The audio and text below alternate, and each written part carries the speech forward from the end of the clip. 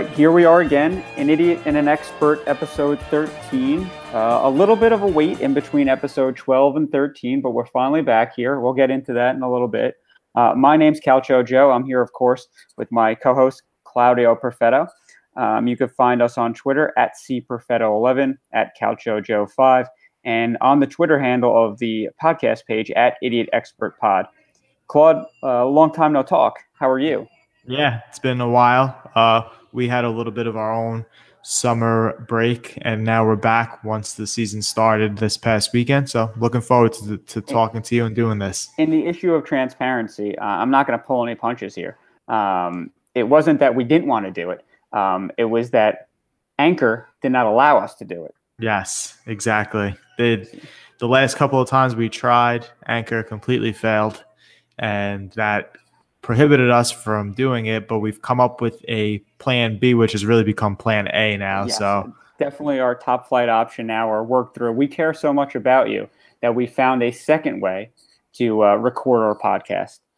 So we're glad that you're along, and we're glad that soccer season is here. We're going to try to focus on the English Premier League and, as usual, the Italian League. And we'll start with the English Premier League in week 2, right, Claude?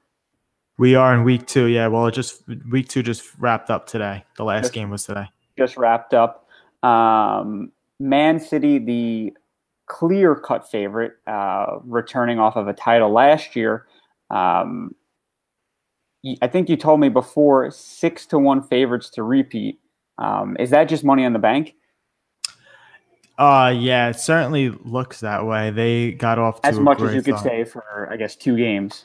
Yeah, and they played Arsenal in the first game and beat them pretty comfortably. And then this week they played Huddersfield, which is a team that is really going to be towards the bottom half of the table, and they completely destroyed them. The team is so deep. They're they have so many talented, very talented players that I just can't see anybody overcoming them. My best guess would be Liverpool, maybe, but if I was putting money on it, put my house on it, I would still go with them to repeat this year. Now, Liverpool coming off of a year where they go to the Champions League final, correct? Yep. That's a pretty bold statement, saying that really they don't have a great shot of even competing against Man City.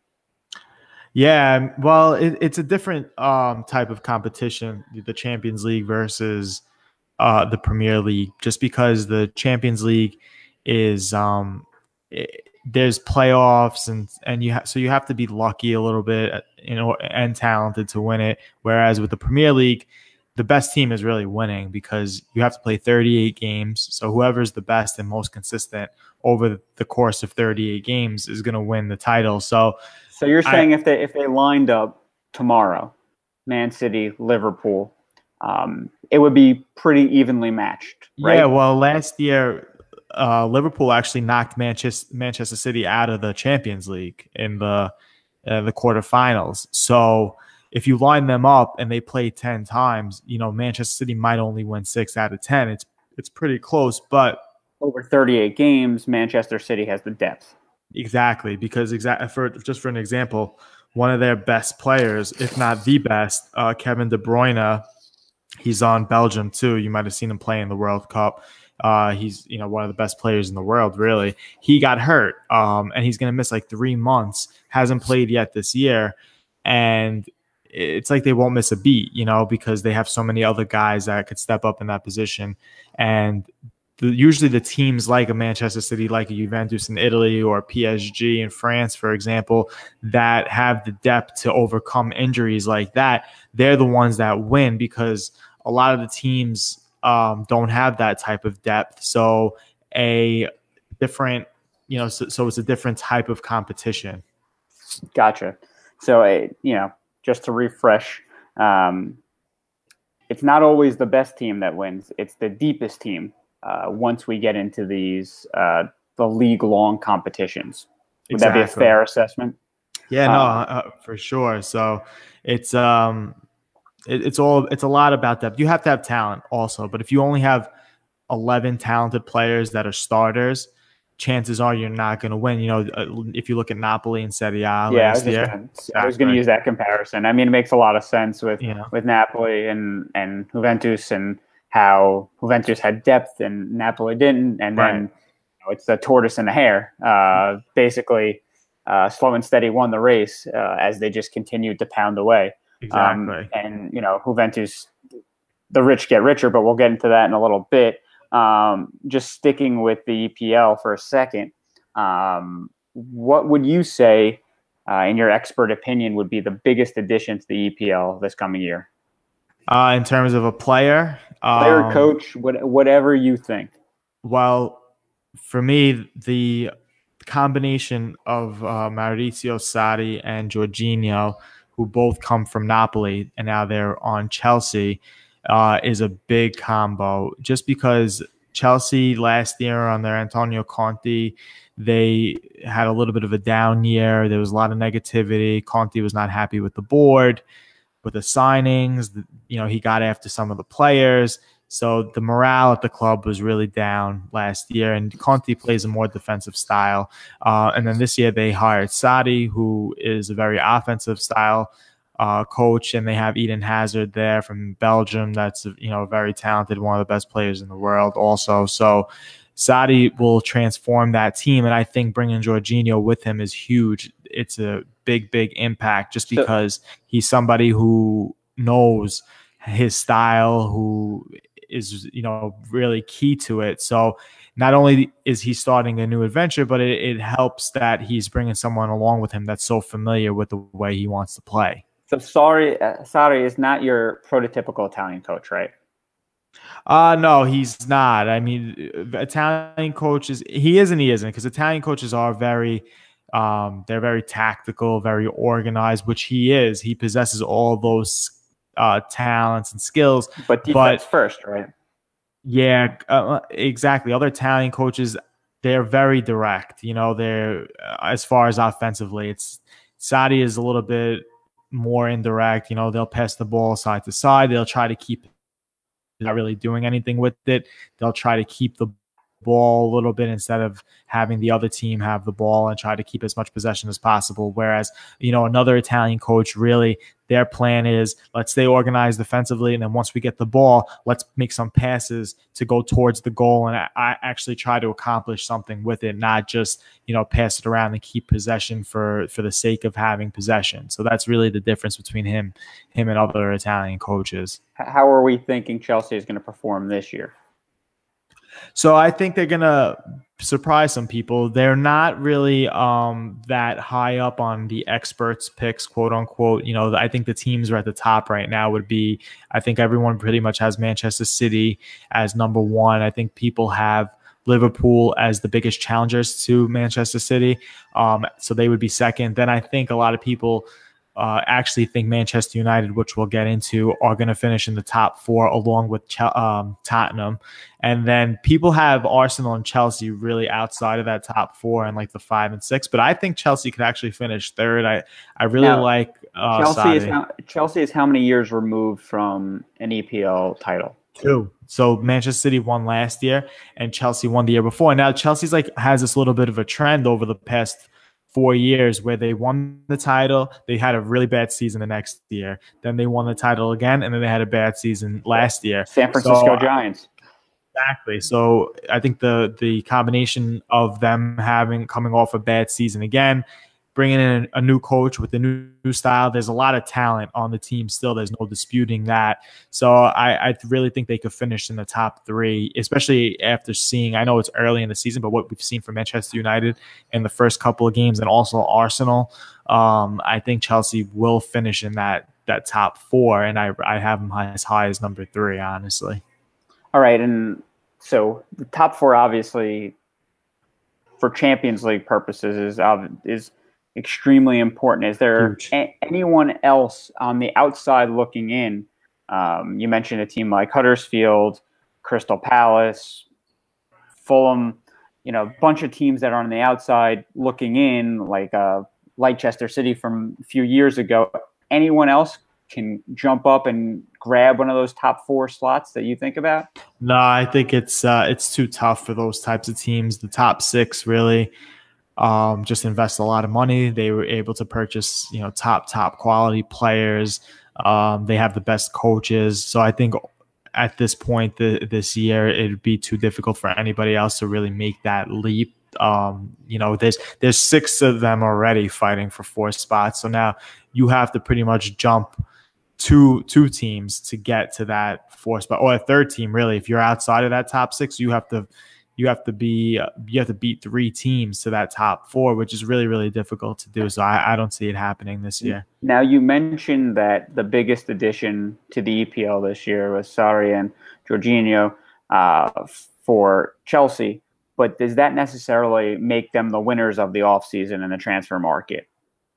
In the EPL or in the EPL? In the EPL, no. Liverpool is. I mean, Liverpool had a great transfer campaign. I mean, they're coming off a great season. Yeah, I mean, you mentioned how depth is the utmost importance in these leagues.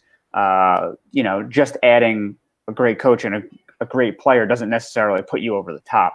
Exactly. And, Liverpool, a team that's coming off a Champions League final, you were with me when we watched the Champions League game. You remember the goalie, he made a few blunders in that game. And what they did is they went out and they bought Alisson from Roma, who was one of the best goalies in the world last year. So they filled that hole. Then they added. Well, let's temper it for a second here. Sure. And don't be kind here. You think they overpaid for him?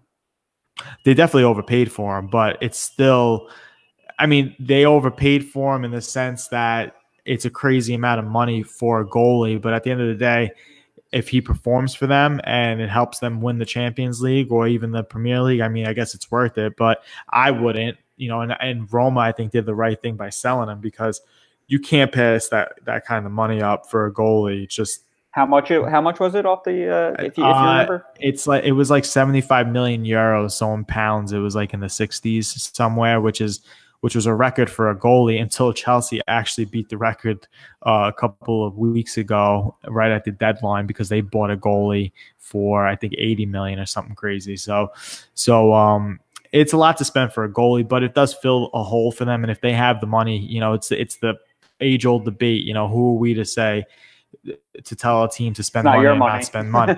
Exactly. So if it helps them fill a need and they think that it was worth it, then it is. But I personally couldn't ever picture spending that kind of money on a goalie, because, as important as a goalie is, there's just so many more impact positions on the field that could use that sort of money. But on top of the goalie, they also spent money to bring in a couple of really, really good midfielders, more depth to the attack. So, they built their core, I would say, over the past few years, and now they're kind of adding to that core with significant upgrades or role players. So they're building a nice little team there. So, I happen to really like Liverpool. All right, and I know we had talked about this, and we talked about it last year. We wanted to get into it this year. Neither of us have a favorite EPL team, and we want to kind of support one of these teams. But we're going to go through a vetting process of that, and we're going to go through each week we record. We're going to go through a different team. We'll weigh the pros and the cons of them. So let's start with Chelsea. They have the Italian coach now. Right. They have a familiar face in Jorginho. I think I pronounced that right. If not, what are you going to do? But let's start with them. And as you described before, they're pretty much the San Francisco Giants. Yeah, well, similar. They do have, for people who follow the Italian league very closely, they have a history of hiring Italian coaches. Obviously, they hired one this year. They had one for the past 2 years. In the past, they had Claudio Ranieri, who was the Leicester City coach that so famously won the Premier League title. They had Carlo Ancelotti, who was a very famous Italian coach. Gianluca Vialli really early on in the 2000s, late 90s, was their first, Italian coach. Really, he was a player coach out actually, and he came over from Juventus. So they have a history of Italian managers there, which for people like us who follow the Italian league closely is a pro because we know who the managers are and we know what they're doing. Another pro is they have a great stadium. They have I like their uniforms. They're always competitive. They are the Blues. Yep, they're the Uh, Blues. and I mean, it looks like a little, I don't know what type of symbol they have there. It looks kind of like a dragon of some sort. I'm not sure. Yeah, it's something They like that. they play at Stamford Bridge, and their owner is Roman Abramovich. Abramovich. Do Yes. we know anything about him? He is a very, very wealthy Russian who he used to spend a lot of money on the team. He does not spend that much on the team anymore. I feel weird saying that because he spent like between the goalie and Jorginho, he spent like $140 million, a million euros this transfer market, which is still a lot of money, but he used to spend like absurd amounts of money. And so he's not at the same owner that he used to be in terms of he really wanted to put Chelsea on the map. Like Chelsea wasn't a huge team like with tradition like Manchester United and Liverpool are. Chelsea, he bought the team and he kind of spent his way to get to that level. But he doesn't really do that anymore. He's curbed his spending a little bit, which is a con, I guess, because we're looking for winners here, Yes, and absolutely. you have to be invested. So that would be a con for me. They are ranked eighth in the Deloitte Football Money League with an annual commercial revenue of 322.59 million euros. You're pulling out all the stats today, man. Where are you Well, even finding these things? Wikipedia, man. That's where you get everything. So actually, I don't know. Is that the euro symbol or the pound symbol? I'm not sure. Which does it look like an E? Because the Euro one looks like an E. Yeah, it looks like an E, but it also has a little line on the bottom. I'm not 100% sure. Maybe one of our listeners who lives in England can tell me the annual commercial revenue of Chelsea, if it's in pounds or euros. But that was talking Chelsea.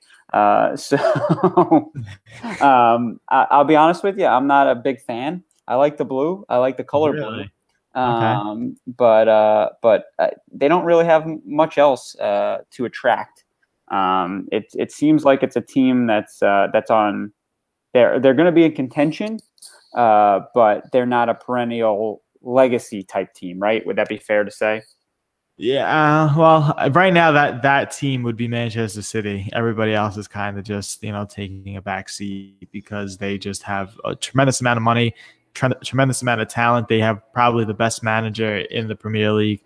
So just everything is working towards Manchester City. But we'll discuss them another day as far as whether we should follow them or not. So Chelsea, they're as successful as anybody over the past few years, though, because nobody's winning the league consistently. There's no, like in Italy, you have Juventus who's won 7 in a row. In France, you have PSG who's won a bunch. In Germany, you have Bayern Munich who's won a bunch. In Spain, as much popularity and as much prestige as Real Madrid has, especially from winning the Champions League, in the Spanish league, Barcelona has really won most of the titles over the past 10 years. I think they've won 7 out of 10. In England, you don't really have that. Chelsea, if you look at the past 10 years, Chelsea has probably won the most out of any of the teams. But like I said, the owner is not really spending that much money anymore. So I don't know if they're going to be able to win anytime soon. They give out a Player of the Year trophy, and in 2017, 2015, 2014, it was Eden Hazard. Now, I think you mentioned before, we saw him in the World Cup and how terrific he was for Belgium. Is there any other rising prospect or player that a novice fan would be interested in rooting for the team because of? Chelsea? Yes. Yeah, they have, in my opinion, the best midfielder in the world in N'Golo Kante. He played for France in the World Cup, who ultimately won the World Cup. He was part of that Leicester City team that won the Premier League. He won the Premier League with Leicester. The next year, he transfers to Chelsea. Chelsea wins the Premier League. Last year, he had a little bit of the down year until the World Cup, but all of Chelsea did. But he's a great French midfielder. He is unbelievable defensively at winning the ball back. He runs all game. He seems like he never gets tired. The guy always has a smile on his face. He looks like the happiest man in the world. So he just has a lot going for him. So I'm a big Conte fan, and he's definitely him and Jorginho. That midfield duo is why I'm really paying attention to Chelsea this year. All right, don't jump at the first team. It sounds like you're leaning towards becoming a Chelsea fan. I'm just being honest with you. I go back and forth. I mean, you have to think of it. You have to really break down each team, which we will. But Liverpool is owned by John Henry, who is the Red Sox so automatically owner. So how could you go for Liverpool? Yeah, can't. Yeah. So by process of elimination, and we'll go through the other teams eventually. It's Chelsea is attractive. I'll put it that way. All right. So that was like I said, talking Chelsea. We'll move on now to another English team before we head off to Italy. After it would be wrong of us not to mention how terrible of a start Man U has had so far. And I'm sure that will delight all of their followers. But I think they would be the first to admit that it was not exactly what they had in mind when the season started. No, they've had a tough preseason. So it's another team that did not spend that much money in this transfer window. They finished in second last year, but the gap between them and Manchester City was so far that they really needed to spend a lot of money to improve, which they didn't. And the manager, Jose Mourinho, was very, very upset about it. He made it known all summer. He is not happy with the team that he was given. Is saying like I can't really compete with this team, so I don't really. The thing with Mourinho is he never really does well in his third season with the teams he's been at. Inter, he left Inter season, so that's why he kind of Madrid. His third season was with Chelsea. His third season was disastrous. So he guy that like doesn't really last places too long, and you could kind of tell that he's getting it out there that this really isn't his fault, and that the team that was given to him was not that good, and that's the reason why they're going to have a bad year, which is a pretty bad attitude. If I've learned anything about soccer managers is that they're always looking for the out. It seems, the leash is so short for them that they're always looking. I feel like they're constantly in a battle with the board. I think you've mentioned at least 2 or 3 coaches so far, managers so far, that are in constant battles with their board and their leadership. And I just think that that's a very soccer thing, just because the leash for them and the time period that they have at these places is so short. There's no real equity. There's no real there's no season that's basically like a rebuilding process, or like a great example in NBA terms is Kenny Atkinson with the Brooklyn Nets. There's a 0% chance that he has of actually producing a winner, and the team understands that, and they stay with him for the hope that eventually he will get to the point where the team is good enough to actually start to compete. But that may be 5 or 6 years down the line. These soccer teams don't really grant that 5 to 6 year window. You have 1 to 2 years. If you don't succeed, it seems like you're out the door the next year. Yeah, it's true. And the stakes are different because obviously making the Champions League is so much. It adds so much to your team in terms of revenue that these big teams really rely on it in order to keep funding the team, buying new players and whatnot.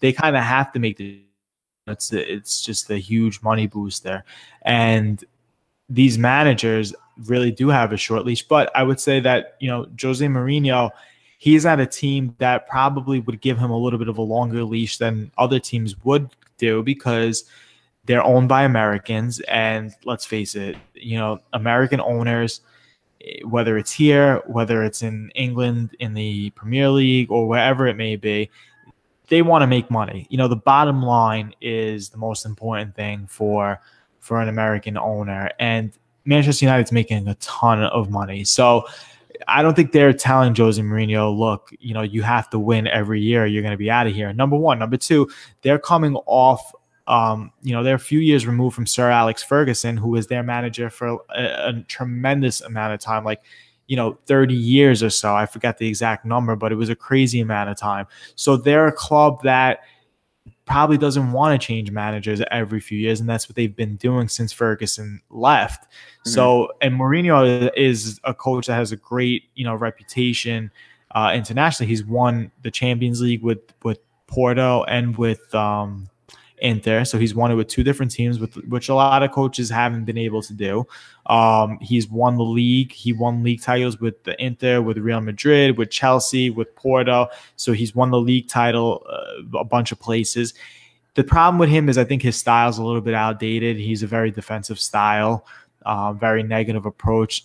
Historically, Manchester United has been a very attacking, entertaining, champagne football, quote unquote, type of approach. So he doesn't really mix in with that style. But Manchester United hired him because at the time they were nowhere near the top four, and they knew that he would guarantee them results and getting back into the top four. And that was their priority at the time. So they hired him just for the results, really. So they knew what they were getting themselves into. And the fans, I'm sure at the time, the fans would have gladly signed up for a top four, no matter how ugly it looked, because they weren't anywhere near the top four. Now, because they got a little bit of a taste of the top four again, they're starting to cry a little bit because the team is not entertaining, which, look, I think that they're being a little bit babyish, if you ask me. But the past two performances to start the season have not been good, and that is worrying to me, because if you're playing ugly and you're getting results, it's one thing. But if you're playing ugly and you're losing, then that's a totally different thing, and that's not to be tolerated. Well, it sounds like in this season of the EPL, you really can't skip a beat if you're one of these teams that wants to compete, because Man City is just going to run away with it. Right. If you take the foot off the gas for just a millisecond, it seems like Man City, you really can't make a mistake here. You cannot. And forget about Manchester City and winning the league. The top four, which is so important, we keep talking about, there's 6 teams fighting for that. So if you dig yourself into a hole now to even get to the top 4, it's going to be so hard. And that's kind of what happened last year with like Chelsea, because they dug themselves into a hole. Then they made a little bit of a run towards the end, but eventually, when you know how it is, when you're making a run like that, you burn out eventually, and it takes a toll on you, and that's what happened. They made a little bit of run. It looked like they had a chance, but you get to the point where you have to win every single game, and mentally, it's just draining. So Manchester United, they can't really risk falling too far behind, because there's so many teams that are fighting for those top 4 spots, and they should. They finished second last year, so they should have really tried to improve on that second place finish. And now, you're talking about a team that might not even be in the top 4. So it's disheartening for fans. Let me tell you a little comparison after hearing everything that you had said about Man U. They have a very Pittsburgh Steeler-esque feel about them. If you're not following me, the Pittsburgh Steelers only had 3 head coaches for the past like 40, 50 years, Chuck Noll to Bill Cowher to Mike Tomlin. Now they're on Mike Tomlin, and because they want to stay with this having this continuous head coach, they want to be the team that has the same leader in charge for 15 to 20 years. They may be missing out on having the best coaching candidate. Mike Tomlin hasn't performed at the apex. Many could say after last season he probably shouldn't have a job still, but they stay with him, much the way that Man U, stayed with Alex Ferguson for a long time, and then now they're going into a situation where they're changing coaches every few years, right? Yeah, exactly. And my opinion of it is, I think Manchester United, they need a manager who is part of their history. It should be a former player like a Ryan Giggs or a Paul Scholes, someone who It's part of played the yeah, played part of right, it. played a big part of their history. That's what we're seeing right now at Milan, which they were lacking, for a while. Milan now, under the new ownership, they brought in Paolo Maldini to be pretty much like a GM, a general manager, in charge of like player personnel and stuff, along with Leonardo, who is another AC Milan legend who is the GM as well. They're kind of like a partnership, and they have Gattuso, who obviously played a huge part of their history as the coach. So Listen, to if me, you're not going to sell tickets on winning, you might as well sell it on nostalgia, right? well, So but it's more, it's different because the past few years with Milan, they had ownership that didn't really know anything about the history of the team. They had directors of sport that didn't really have anything to do or know anything about the history of the team. And they started out last year with a coach that didn't really have anything to do with the history of the team. And for me, there's like a heavy weight that comes along with people who have put on the shirt, who have won with the shirt, who know what it's like to be at the top with that team. That is invaluable to me. And I think these big teams, they really need that. These big teams with long histories that are kind of getting a little lost and trying to find their way. I think they need that because, it's different if you've been through it yourself and you could actually explain to the guys on the team and they could see it like, wow, Maldini walks into the room and people are like, oh my God, still to this day, they're like, wow, that's Paolo Maldini. And, the players like, wow, look at the respect that this guy has, and he hasn't even played in 10 years. I want that respect. Last year they made Bonucci the captain who, wasn't a Milan guy. So that was a total mistake. So it's different when you have leadership who are part of the history of the club, in my opinion. And that's what Manchester United should be doing. They should be grooming a manager to take over. That's part of the history of the club that could hold the players accountable because they know what it's like to wear the shirt and have been through the battles. now let me ask you a question. Do you think there are certain people in the history of Man U that are afraid to step into that role to kind of ruin their legacy? Because it doesn't necessarily mean it's going to go well just because you were part of it. Just because you won in 1992 doesn't mean you're going to win in 2018. No, you're right. And look, Milan suffered that a little bit too. I keep going back to them, but they suffered that a little bit too because with Milan, they hired Filippo Inzaghi, who was a great striker for them, huge goal scorer, part of the history of the club. And, he got fired because he wasn't great as a coach. So for me, it's not just the manager that makes a huge difference. The culture. It's the culture. And that's why who's in the room. I was a little worried last year, and I know we spoke about it on the podcast when they hired Gattuso. I was a little worried about it because he was like a man on an island. Yes, he was part of the history and the culture, but they had so much going on with the ownership and all those issues, and they also, the director of sport wasn't part of their history, so it was a little worrying to me. Now, there's a whole team of guys that were part of the culture. And look, Leonardo, it's so smart because Leonardo, even though he's a Milan guy, he's not just a Milan guy. He's a very successful director. He's been the director at Milan and he did well. He was the director at PSG and he did great there. So he knows what he's doing. So now they bring in Paolo Maldini to learn from Leonardo because he's a guy that really has the experience. So for me, it's more about the team, and that's the kind of thing that a Manchester United should be mimicking. They should be grooming guys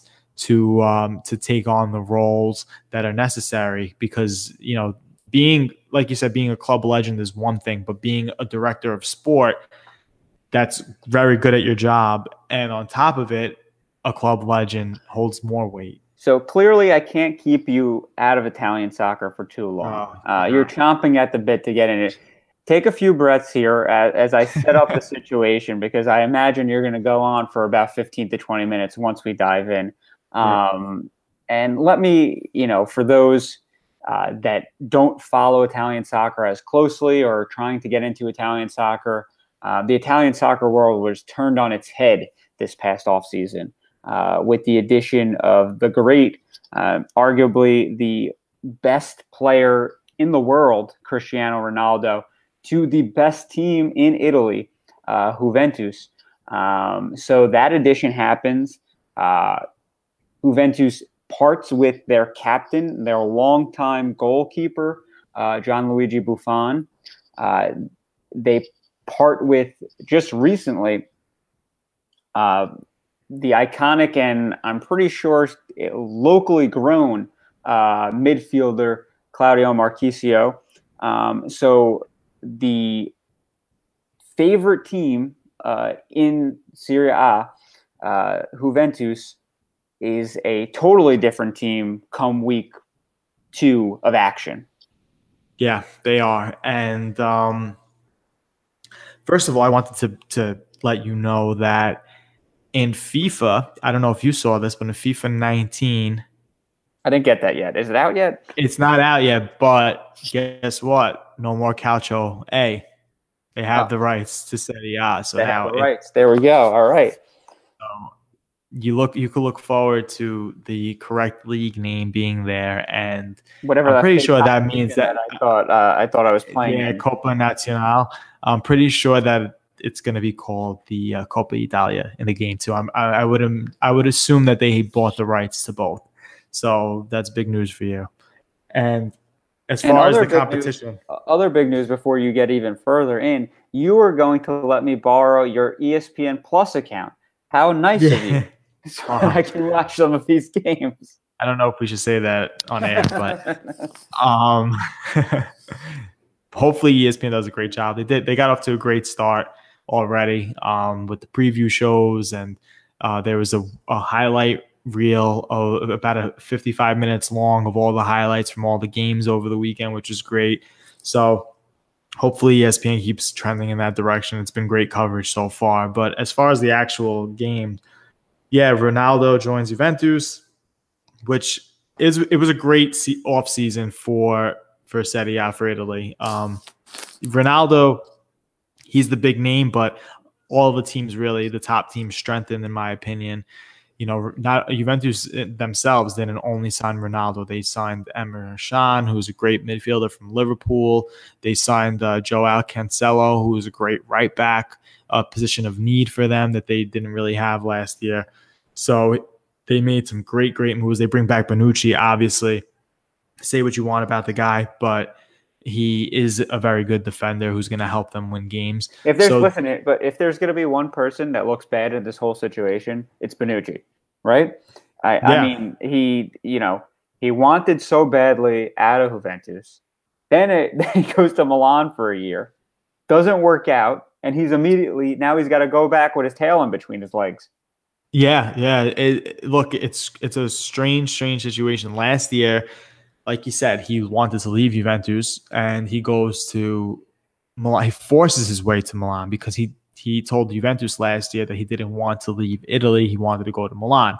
This year, he had a tough year at Milan. The whole team did, and they made him the captain, which is so stupid. But anyway, he wants to leave Milan, and Milan wanted to sell him abroad this year, and he was like, "No, I want to go back to Juventus."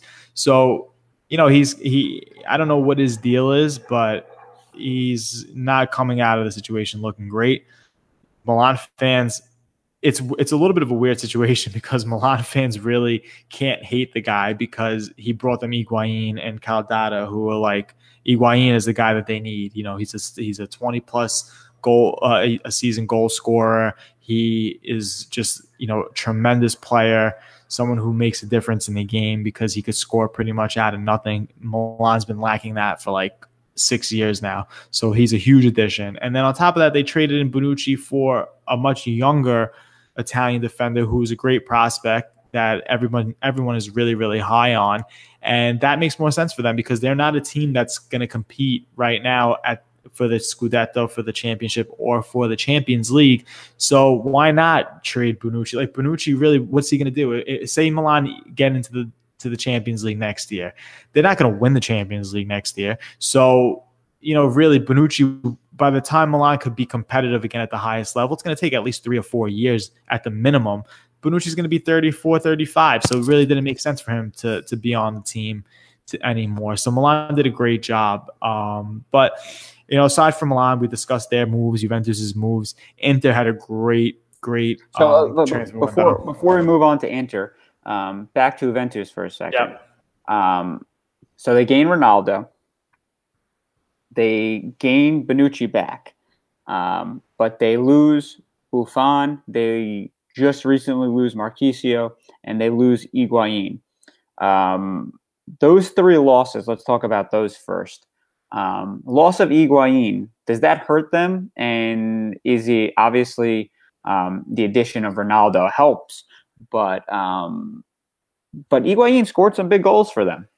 Yeah, Higuain was great for them for the 2 years. He got a bad rap because people say he didn't show up clutch in the Champions League, but last year they won the Scudetto because of him, because they were tied to Inter Milan, right at the end when Napoli could take over for first place, and he scored at the end of the game against Inter to win the game, which was a huge clutch goal. So Higuain's a big loss, and here's the thing: if they signed Ronaldo, and they're saying Ronaldo is a striker, like a focal point striker, which he is in some sense, and he played that way to an extent for Real Madrid. But if you look at the way Real Madrid played, Ronaldo played with an out-and-out striker in Karim Benzema. So even though Ronaldo really was the striker and he's kind of like revolutionized himself to be a striker, he still plays better on the left. And if you watch the game against Chievo on Saturday, he started out as the main striker in the center of the game, in the center of the field. He didn't really have a great. He had some opportunities, but he didn't really have a great first half. As soon as Juventus brought Mandzukic in and made Mandzukic pretty much the central striker, they moved Ronaldo to the left side, and he had a great second half of the game. Because I think personally he likes to play on the left, and I don't know if he's ready to be the main focal point. So for me, I know Higuain cost Juventus a lot of money, but and they've played together at Real Madrid. I think the two of them are compatible, and maybe it would have made sense to keep Higuain. Now, a lot of people are saying that Mandzukic obviously can play that position, but Mandzukic is not a goal scorer at the level of Higuain. So, I would have liked to see point. But the only thing I will say, and my affinity for Mandzukic, is that he scores when the money's on the line. I find it hard to believe, and we both said it during the World Cup. When it's the 90th minute, 115th minute of extra time, Mandzukic is going to bury one. Yeah, no, it's true. And look, the other argument is that Mandzukic gets paid less than Higuain. So for salary purposes, Higuain was the highest paid guy on the team. So for salary purposes, obviously you bring in a Ronaldo, someone was going to have to be sacrificed, and it happens to be him. Because he's the most similar in position and he's getting paid the highest. And Mandzukic is a little more flexible. If they want to keep Ronaldo as the main striker in the center, Mandzukic could also play on the left, which he did a lot over the past few years for Juventus once they got Higuain, because Higuain became the focal point central striker, and Mandzukic played a lot on the left-hand side. So I understand from their perspective that Mandzukic is the more flexible guy in terms of salary, in terms of, doing whatever it takes to play and help the team. Higuain, really, you have to leave him as the central striker, or else, he's going to be pretty much useless for you. So we talk about their losses. Now let's talk about their additions. Obviously, you talked about Ronaldo and Bonucci. But let's talk about the additions and the impact that this is going to have for Serie A. We kind of referenced it that it's now on ESPN Plus, whatever that is. I guess it's an app or an online portal to watch the games. It's not on Bean or BEIN, whatever it was. Yeah, BN. But what does this do for the league in terms of publicity, in terms of challenging EPL for becoming the most popular league in the world? It's huge. I don't know if they'll overtake the EPL because I have to give it to the EPL there. The EPL's production here in the United States is just unreal. I mean, I was talking about this with somebody the other day. The Premier League, for me, is right up there with the top American sports. I mean, if you put on NBC Sports on a Saturday and a Sunday and you're the watching, production quality is great. oh my God, it's unbelievable. I think, to me, I actually think it's better than the MLB. I think it's right up there with the NBA. Maybe if you want to say the NFL is a little bit better, I would give you that. But I think it's right up there with the top American sports, which is amazing. It's a very big compliment. I understand your point because you could turn on any game and they can make it seem like it's about to be Game 7 of the World Series, of how important it's going to be. And I just think that the pregame show, during it, sideline reporters, everything like that, like they do a tremendous job. Yeah, I mean, because the other leagues and including Serie A, I think a part of the problem is that you could tell that the guys calling the game are not at the game, and I think that for me that's a major problem. Where with the EPL, it sounds like I think the guys are at the game. I'm not 100% sure, but it sounds like that because you hear the fans very, very well. You hear the crowd noise, you hear the whole atmosphere, which a lot of that is lost for some reason with the other leagues, including Serie A. So it's going to be hard for the Italian league to take over the EPL, but in terms of the competing with the rest of them, I think it moves them to the top. Look, the thing with Italy is number one, they've got Ronaldo, which automatically brings millions and millions of people to the league because there are people out there. Ronaldo's like LeBron. He has his own fans. So there are Cavaliers fans, and then there are LeBron fans, who are going to go with him wherever he goes. The Lakers, yeah. And Ronaldo has the same thing. The day that he signs for Juventus's Twitter account gets like 2 million followers or whatever it is, something crazy. So it's going to bring so many more eyes to the league. Obviously, it puts the league at the forefront because the two guys in soccer that everybody wants to know and hear about are Messi and Ronaldo. And now, you've taken one of them away from La Liga and you've brought them to Serie A. So it's huge. And Italy has an advantage in terms of the teams because Italy has prestigious, well-known teams to soccer fans outside of Italy, like England does.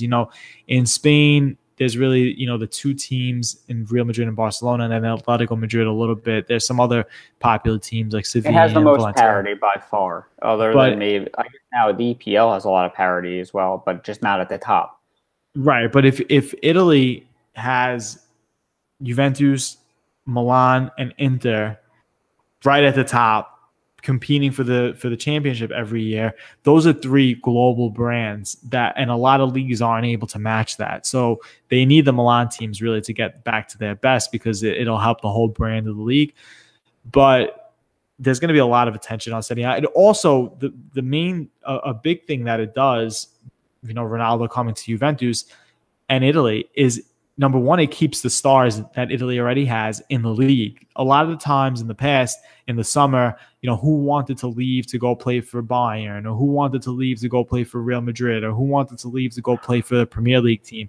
You've eliminated that, especially with Juventus itself. If Ronaldo didn't sign for Juventus, I guarantee you there were going to be rumors all summer of where's Dybala going to go, where's Pjanic going to go, where's and you seem like you seemingly thought Dybala was going to be shipped out, and now all of a sudden Ronaldo and Dybala are on the same team. Yeah, because Ronaldo, because Dybala, where was he going to go if he left? If he left Juventus, he was going to go to Real Madrid or Barcelona. Why was he going to go there to play with the best players? Well, guess what? Now the best player just came to his team. So why would he leave? It doesn't make any sense. And it goes for a lot of the players on Juventus, and it goes for a lot of the players in the league. Like to the last minute of the transfer window, there were rumors that Inter was trying to sign Modric from Real Madrid, and he really wanted to go to Inter. That's the Ronaldo effect. You know, people want to play against the best, and he's the best. And now what it did for Juventus is it brought them up another notch because, you know, they used to be thought of as like it was the Real Madrid and Barcelona, and then Bayern Munich was a little bit ahead of Juventus. Now, like Juventus has completely surpassed Bayern Munich, and you know they're right up there with Real Madrid and Barcelona because they have a very talented team. They've shown that they're willing to spend this sort of money to get a top player like Ronaldo. So it does wonders for them, and it does wonders for the rest of the league. Now, I think we mentioned last year that it was Champions League or bust. I think we spoke a little too soon because I think this year really is Champions League or bust for Juventus. This is 100% Champions League, but it's different though, like you said, because last year I really thought that if they didn't win the Champions League, things would kind of fall apart for them in terms of the team. You know, you would see Buffon leave, which he did, and I think you would have saw maybe a Dybala leave. You would see you would have seen a few people leave, and kind of have them start over from scratch a little bit. But the arrival of Ronaldo now keeps that team together. It keeps the core together, and it really makes this see. I mean, they did this for the Champions League. You don't need to buy Cristiano Ronaldo to win the Italian Championship. You've done it 7 years in a row without him. You've done it for the Champions League. So it's a major statement for them because they're a team that kind of curbs their expectations a little bit. It's always our goal is to win in Italy and then see as far as we can go. You know, the quarterfinals is our goal in the Champions League. This completely erases that. Cristiano Ronaldo is not coming to Juventus to make the quarterfinals of the Champions League, and Juventus is not buying Cristiano Ronaldo to make the quarterfinals of the Champions League. So this year is 100% Champions League or bust, and maybe not necessarily this year, but for as long as he's on the team, you know, it's definitely Champions League or bust. So before we head on to our last topic, which we're going to talk about Napoli for a little bit, I just want to ask how you're doing. As for if you're new to the program, Claudio is a huge AC Milan fan. They have pretty much a 0% chance of winning the Italian league this year, and their hated rivals, Juventus, have now almost have a 100% chance of winning the Italian league. How are you coping with the addition of Cristiano Ronaldo? Now, you used to love him. Now I think you have to hate him. Well, I did love him. And look, I think it turned out to be a great thing for Milan because the only reason why they were able to get Higuain is because Juventus had to get rid of him. There was no market for him really in England. No one else in Italy was going to go after him, and there was really nowhere else for him to go. So it gave Milan a great opportunity to get him, and I think he's going to be a huge player for them. It's going to be tough for them. You know, the league is very strong. And like we talk about the top six in England, there's a top six in Italy that fights for those top four Champions League spots as well. And it's going to be very difficult for Milan to break into that because they probably needed a couple of more moves in addition to the ones they made in order to secure that top four spot. And they weren't able to because of those financial fair play issues that we always speak about. So, you know, it was a bittersweet summer, I guess, because they did make a great move in signing Higuain and some other couple of guys, but it's a little bitter just because I feel like they needed one more major statement in order to propel them to that next level. And Inter really had a great transfer market. So the fact that Inter right now is seen as the number 2 team in Italy, and Juventus's biggest rivals is a little annoying for the Milan fan in me.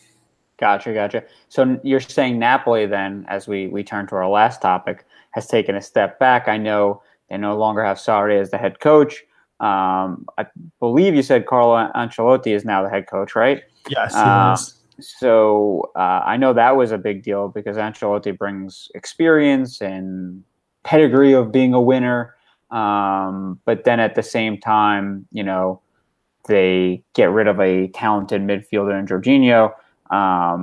So what are we thinking for the outlook of Napoli this year? Are they no longer last year it was neck and neck. That was their year to win and dethrone Juventus. This year it doesn't seem that way.